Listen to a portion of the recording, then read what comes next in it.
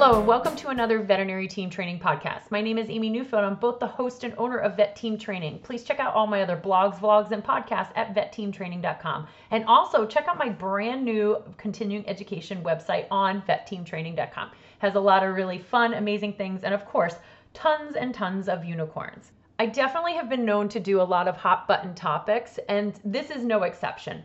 I really wanted to paint a picture of veterinary medicine, but from a different angle. I mean, you can talk to anyone in veterinary medicine and you can just peruse social media. You can find it on LinkedIn, pretty much anything online, and even in your emails, you're going to get a lot of information that is really negative about veterinary medicine. It's going to have a lot of conversations about burnout and compassion fatigue, high suicide rate and poor pay, turnover, as well as turn out of the profession, as well as just generalized negativity, bullying, gossiping, and culture. And listen, I get it. I've actually done really well with my second book, Oops, My Team is Toxic, because there is such a huge level of toxicity and negativity in the veterinary profession. I wrote an entire 400-page book on tips and tricks of how to decrease the negativity, not only from a leadership standpoint. And listen, let me be clear, leaders do not get off scot-free in that book. You have to make sure that you're promoting your hospital in the best way possible. But there are plenty of times where leaders are trying to do a good job. There's also some really bad leaders out there, but there are plenty of good leaders out there. And the team just does not want to be receptive to the positivity and to the culture change. And so again, there's a lot of workplace environment issues when we're talking about veterinary medicine. And then we can bring in even more, such as like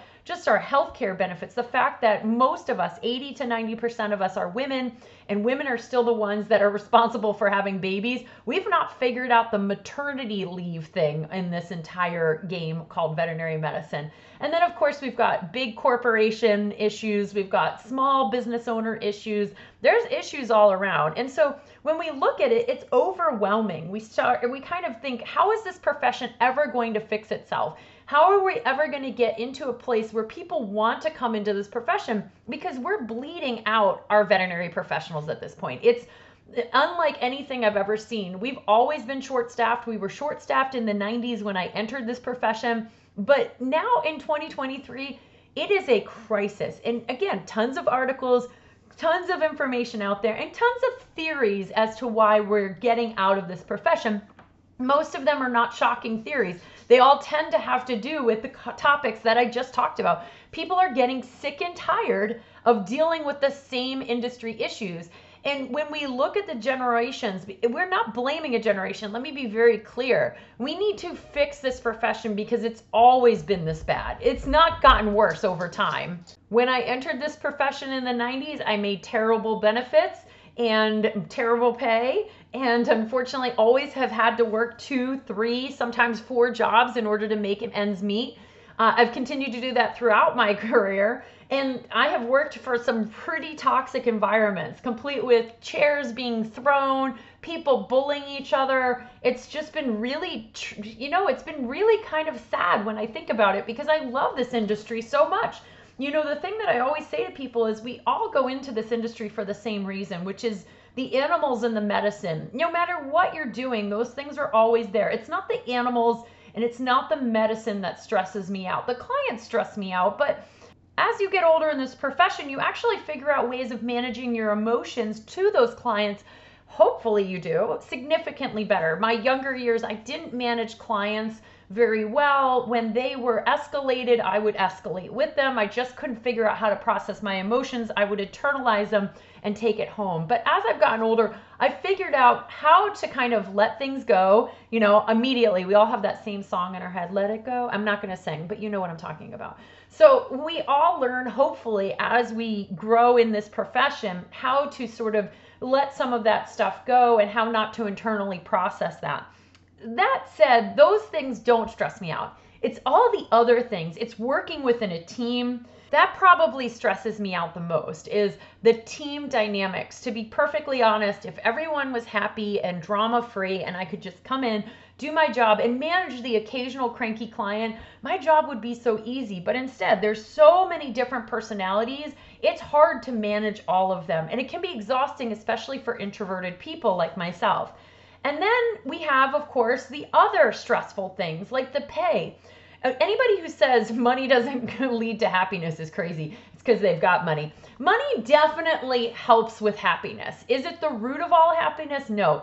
But will it help you be happy? Oh, hell yes. Those people who say that stupid saying, they've got money or they've never been flat out broke. Being broke is super stressful.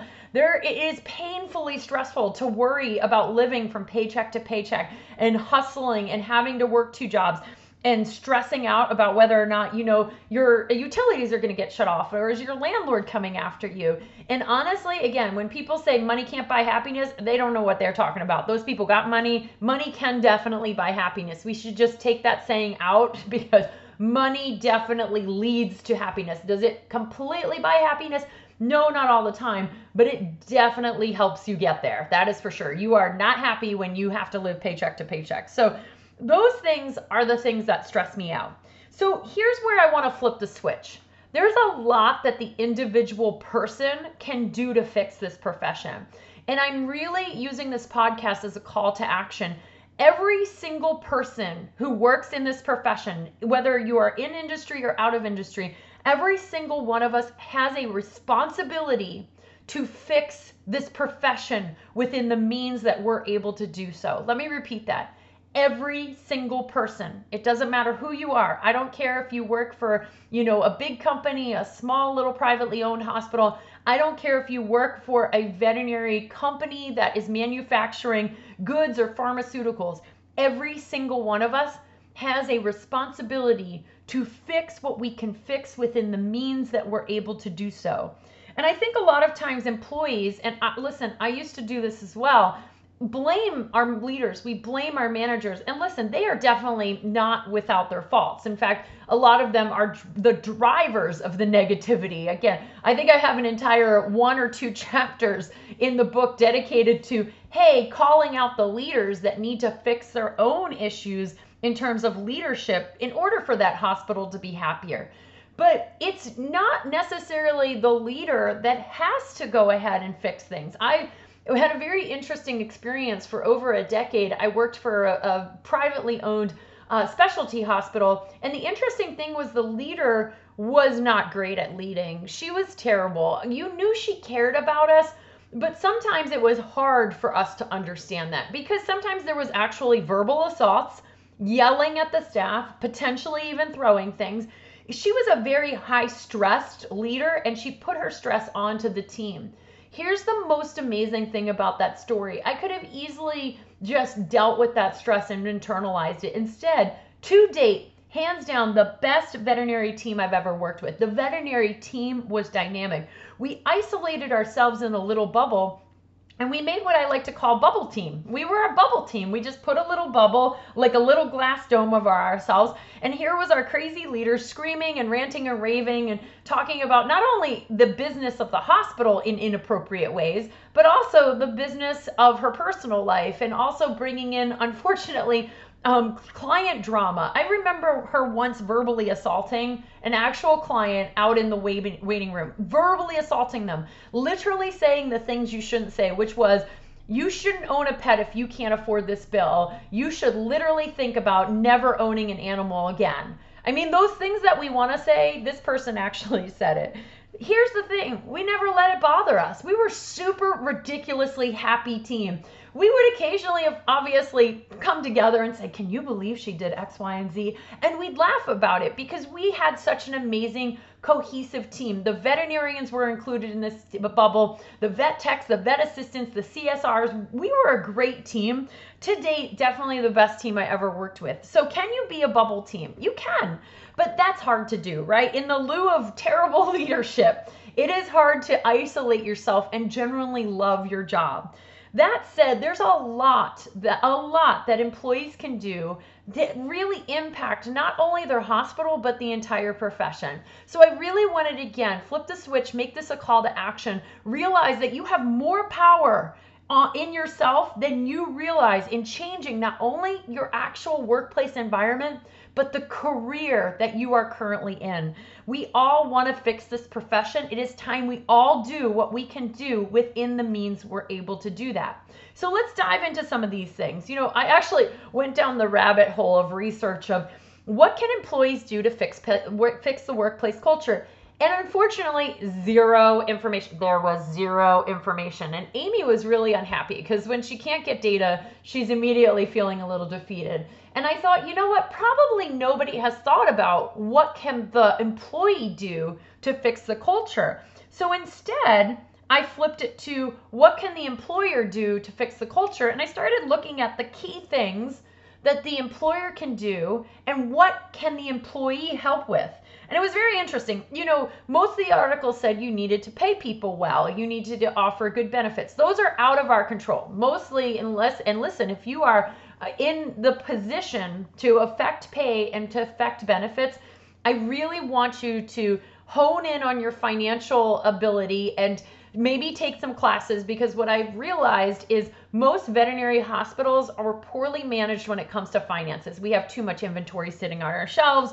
We go by archaic, and I'm going to say it's archaic P&L stats. They go, this is the way that is best managed for your hospital. These are exactly the percentages for non-doctor payroll. Here's the percentages for doctor payroll. They've been around since the dawn of time and they haven't changed. And I'm here to tell you, I have seen high-performing hospitals with 25, even 28% of their non-doctor payroll for their P&L. I know, like shocking. Someone once told me they actually came across a hospital that had 32% of their payroll for non-doctors, and they were a high-performing hospital. So I want you to consider taking some financial classes, buck the norm. Again, if you have influence on that. If you don't have influence on that, okay, what can we do to make a better work environment? I mean, again, from a leadership standpoint, it's going to say things like hire great team members. Don't be afraid to let the ineffective ones go. Again, most people have no influence on this.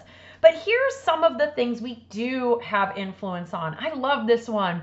Here's from a leadership. This is actually written out of HBR, Harvard Business Review article. It says you need to improve communication with your employees. Okay, here's my challenge for all of you.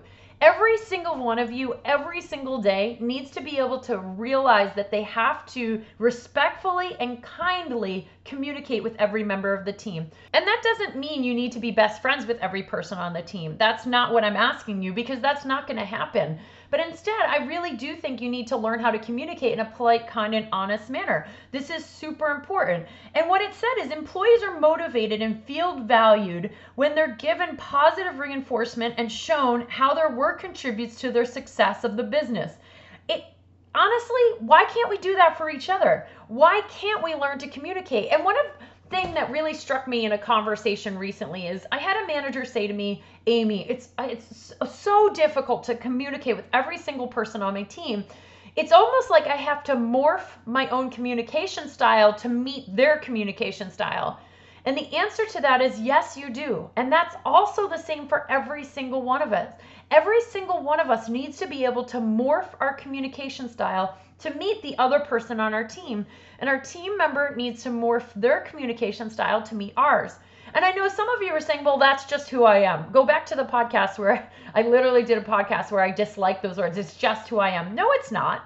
How you talk to your parents is very different than how you talk to your best friend. It's definitely different than someone you talk to in the line of a grocery store or supermarket. Very different than if you ever had to talk to a lawyer. Very different than if you talk to your boss. So it is not just who you are. When you go to order something at a fast food restaurant drive-thru, you talk to that person very differently than you talk to other people in your life. So you do morph your own communication style just innately throughout the day. I need you to do that because you care about the people on your team. You should care about every single person on the team. And the person you get along with the least is the person you have to put more effort in. So how do we do that? We need to have honest conversations. You know, there are times where I look back at my career and I did not necessarily get along with someone on my team. I wish I had the strength to go up to that person and have an honest conversation, because I guarantee you they probably felt the same way. We need to have these conversations, because if we do that, we actually break down a lot of barriers. It's okay to go up to someone and be kind, be polite. Don't go up to them and say, I don't really like the way that we communicate together. I think you just suck as a human being. Don't do that. That would not be good.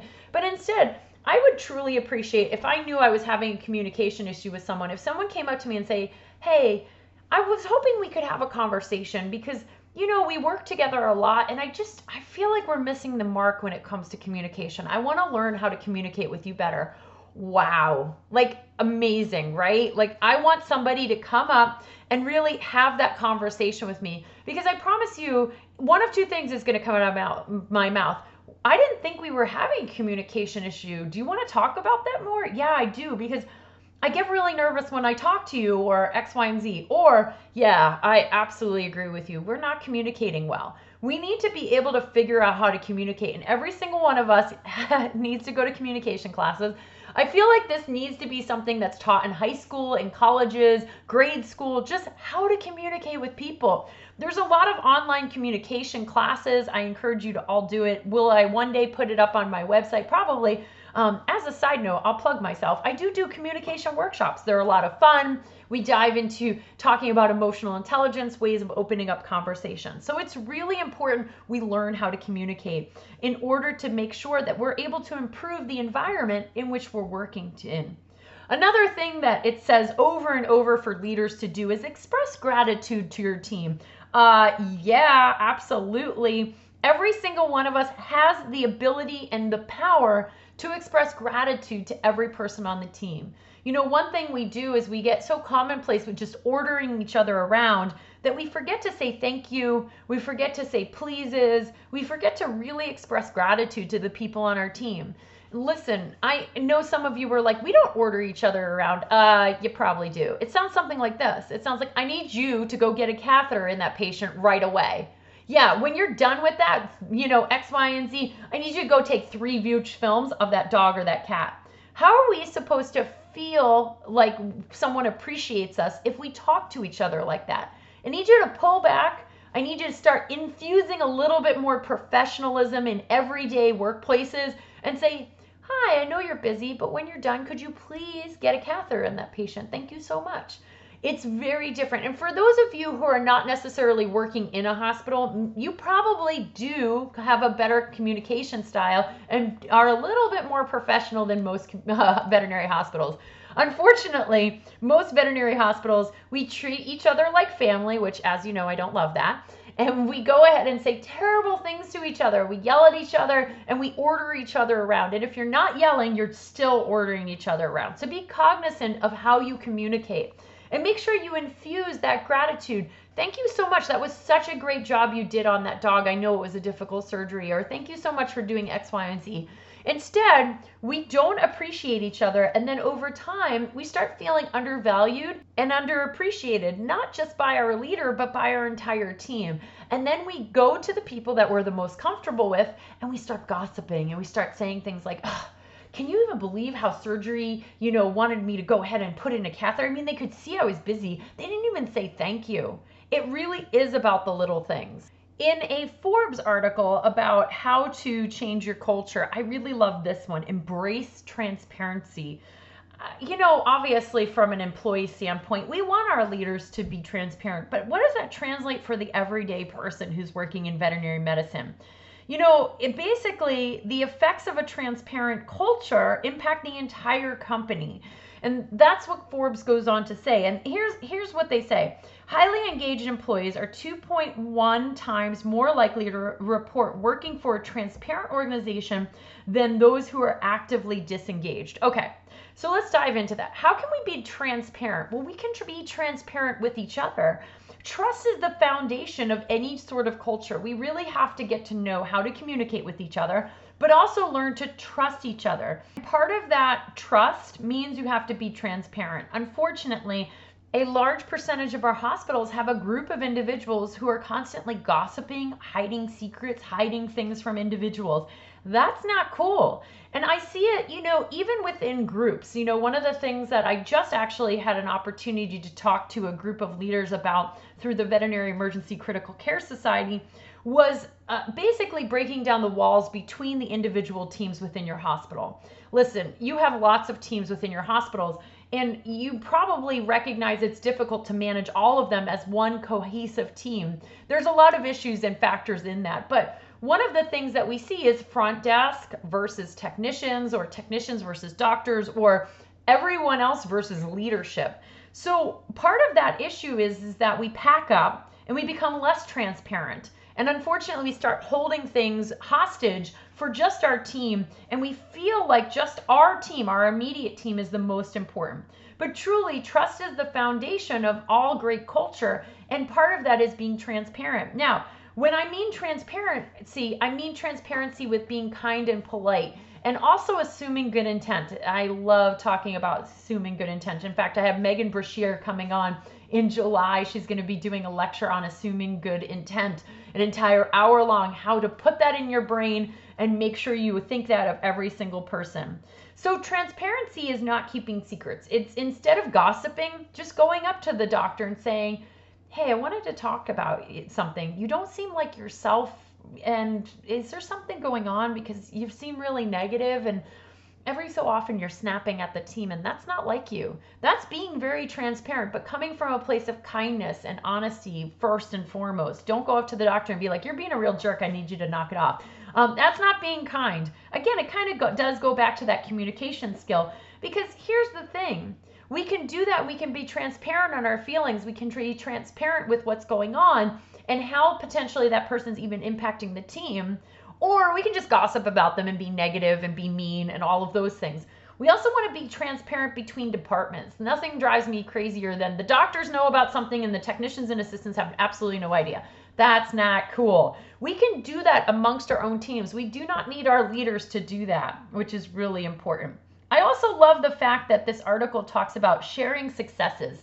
You don't need a leader to share your success. There's no reason why you can't share successes between groups, between departments. We should all be bragging. I love when there's somebody on the team who's the cheerleader, who goes above and beyond to recognize people individually, and it's not even a leader with a title. They're a leader innately. They're doing the things that leaders should do. And I think that's what made our bubble team so successful, is we boosted each other up. We would put, praises on the board. And sometimes our owner would walk by and like, what happened? And we'd be like, oh, so-and-so did X, Y, and Z. And she'd be like, oh, that's great. That's fantastic.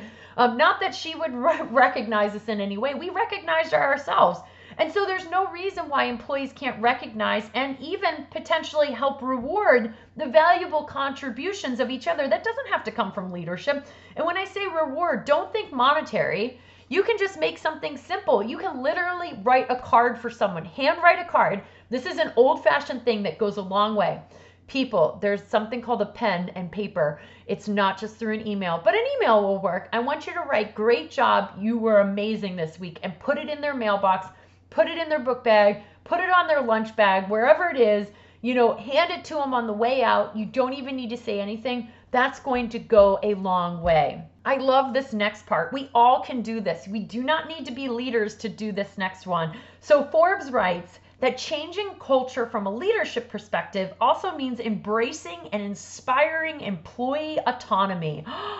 Yes, I want you to stop micromanaging each other. And that's the crazy thing, because we think about micromanaging from a leadership standpoint, but listen, there are plenty of people who are working in hospitals who are micromanaging. I have seen most of the time, but not always, highly skilled credentialed veterinary technicians micromanaging the garbage out of veterinary assistants.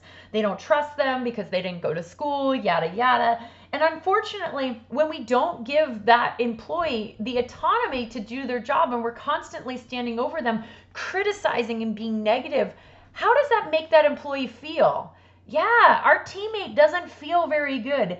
All of us need to keep our micromanager in check, because the reality to the micromanager is The reason why you are micromanaging is not because someone else can't do it. I love that excuse. Oh my god, no one else can do it. I'm the only person in the hospital can do it. You listen, everyone, I am the only person who can do it. And listen, to some level that might be true. If you're the only surgeon, you're the only person who can do surgery. I get it. But some of the other stuff, you can learn to delegate. You can learn to trust people to do it. And I have literally seen, unfortunately, surgeons creating every anesthesia plan, making sure they're standing there for when the animal's getting knocked down. They're aiding in actual intubation of that pet patient. And some of you are saying, well, we don't have trained individuals. Well, listen, you got to train people, hands down. You've got to learn to train people, but you also have to learn to trust people. This is really important. So everybody needs to not be a micromanager to others, because there's nothing more insulting than I'm trying to do my job and I've got somebody who thinks they're better than me micromanaging me, telling me every aspect of how to do that. That does not account for a good workplace environment. And I think we've probably covered this, but one of the other things that this article in Forbes writes is promote a team atmosphere. We have to be very careful that we don't use silo statements. This was part of the conversation in the lecture that I was doing with Vex. And we, sometimes divide ourselves instead of bring ourselves together when we say things like, oh, well, the doctors are really stressed, but us vet techs, we've always got our stuff together, or, ooh, gosh, everyone else is falling apart in the hospital. But us front desk, we're the best at doing what we do. We are literally the anchor to this entire hospital. When we say those statements, they're very ego boosting to the team, but actually it divides the rest of the hospital. So we need to be cognizant that we're always talking about sort of that team dynamic, that we're all part of the same hospital, because we are part of the same hospital.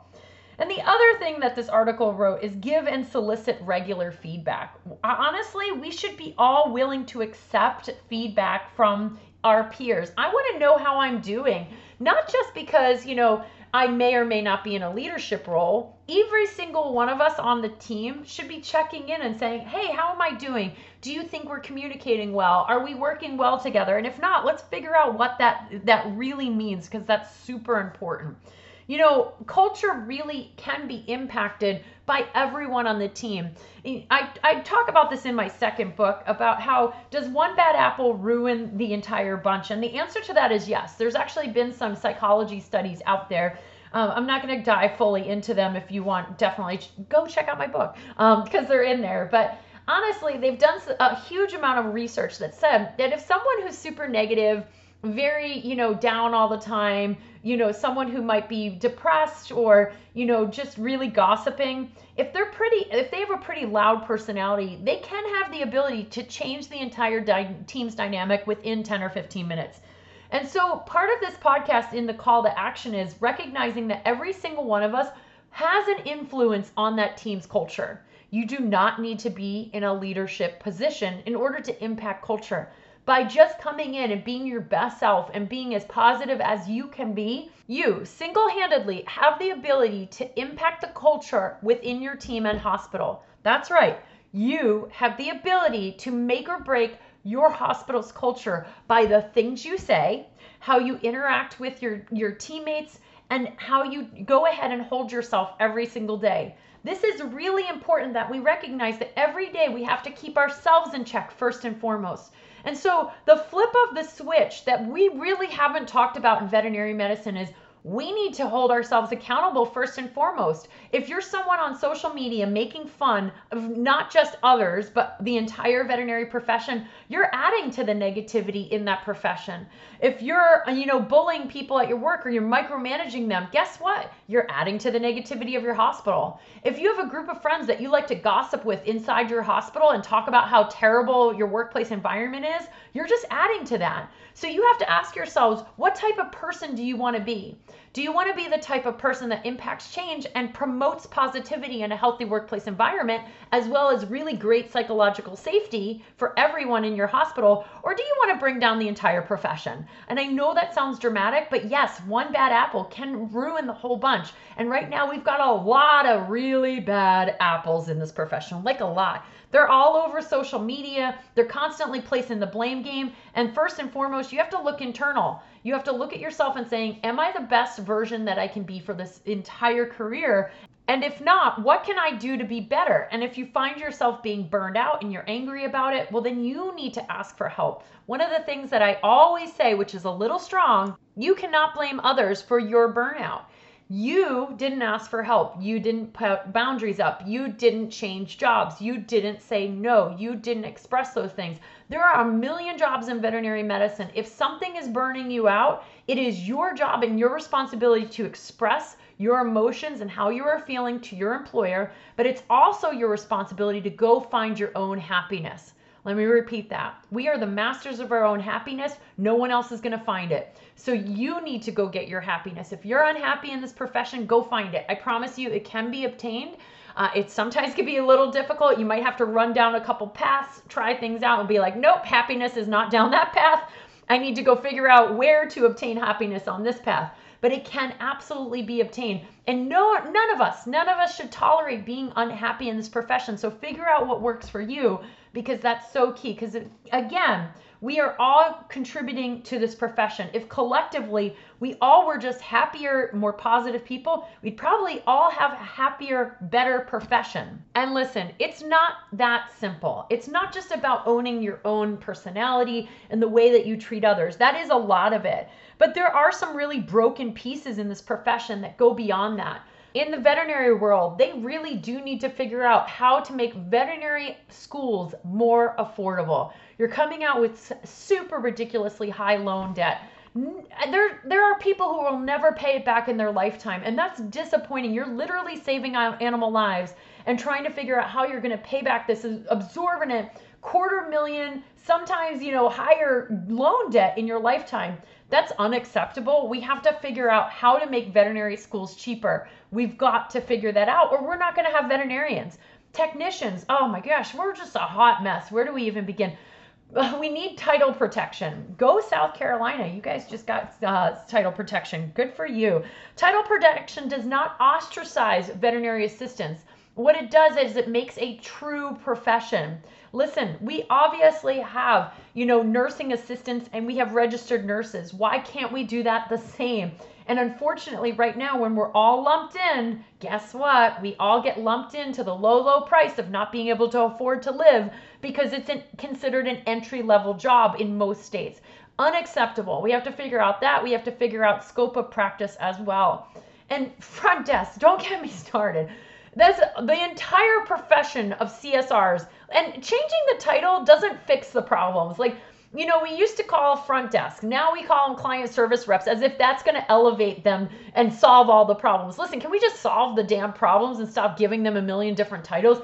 My advocacy for the title would be a veterinary medical receptionist. That's what you do. You're not just a veterinary receptionist. You are a veterinary medical receptionist. There are medical receptionists in the human field. That's what I want to see for the front desk. This entire profession, which honestly, I can't even call it a profession because we don't treat it like that. We just basically grab people, and say, here, go answer a phone, ring some people out, and handle one of the most important parts of our business, which is the finances. And then we get angry when they, burn out or we don't treat them well. Yeah, we should be paying them more. That entire area of our hospitals is a disaster. Can somebody just do it right? And then practice managers and owners and hospital administrators. Oh gosh, you guys, that's a hot mess. You need leadership training desperately. Check out both my books. I'm going to shamelessly plug them here.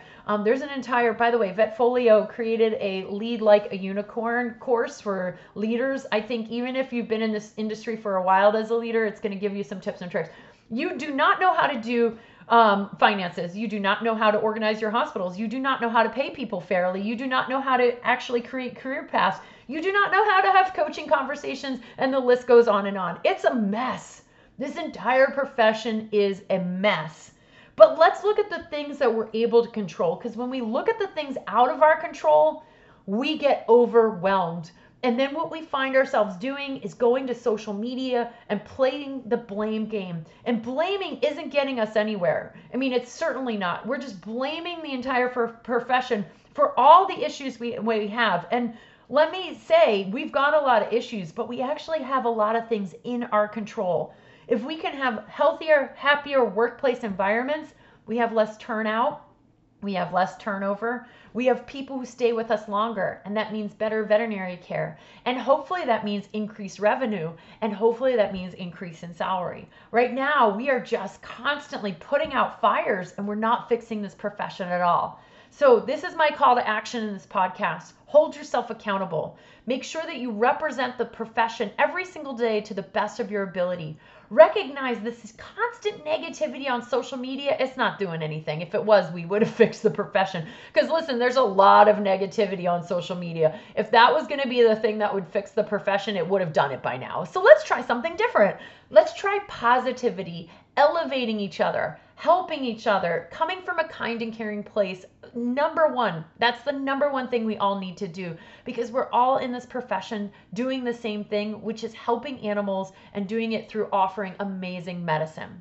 Thank you all for everything that you do. Keep on being unicorn, and please check out all my other blogs, vlogs, and podcasts at vetteamtraining.com.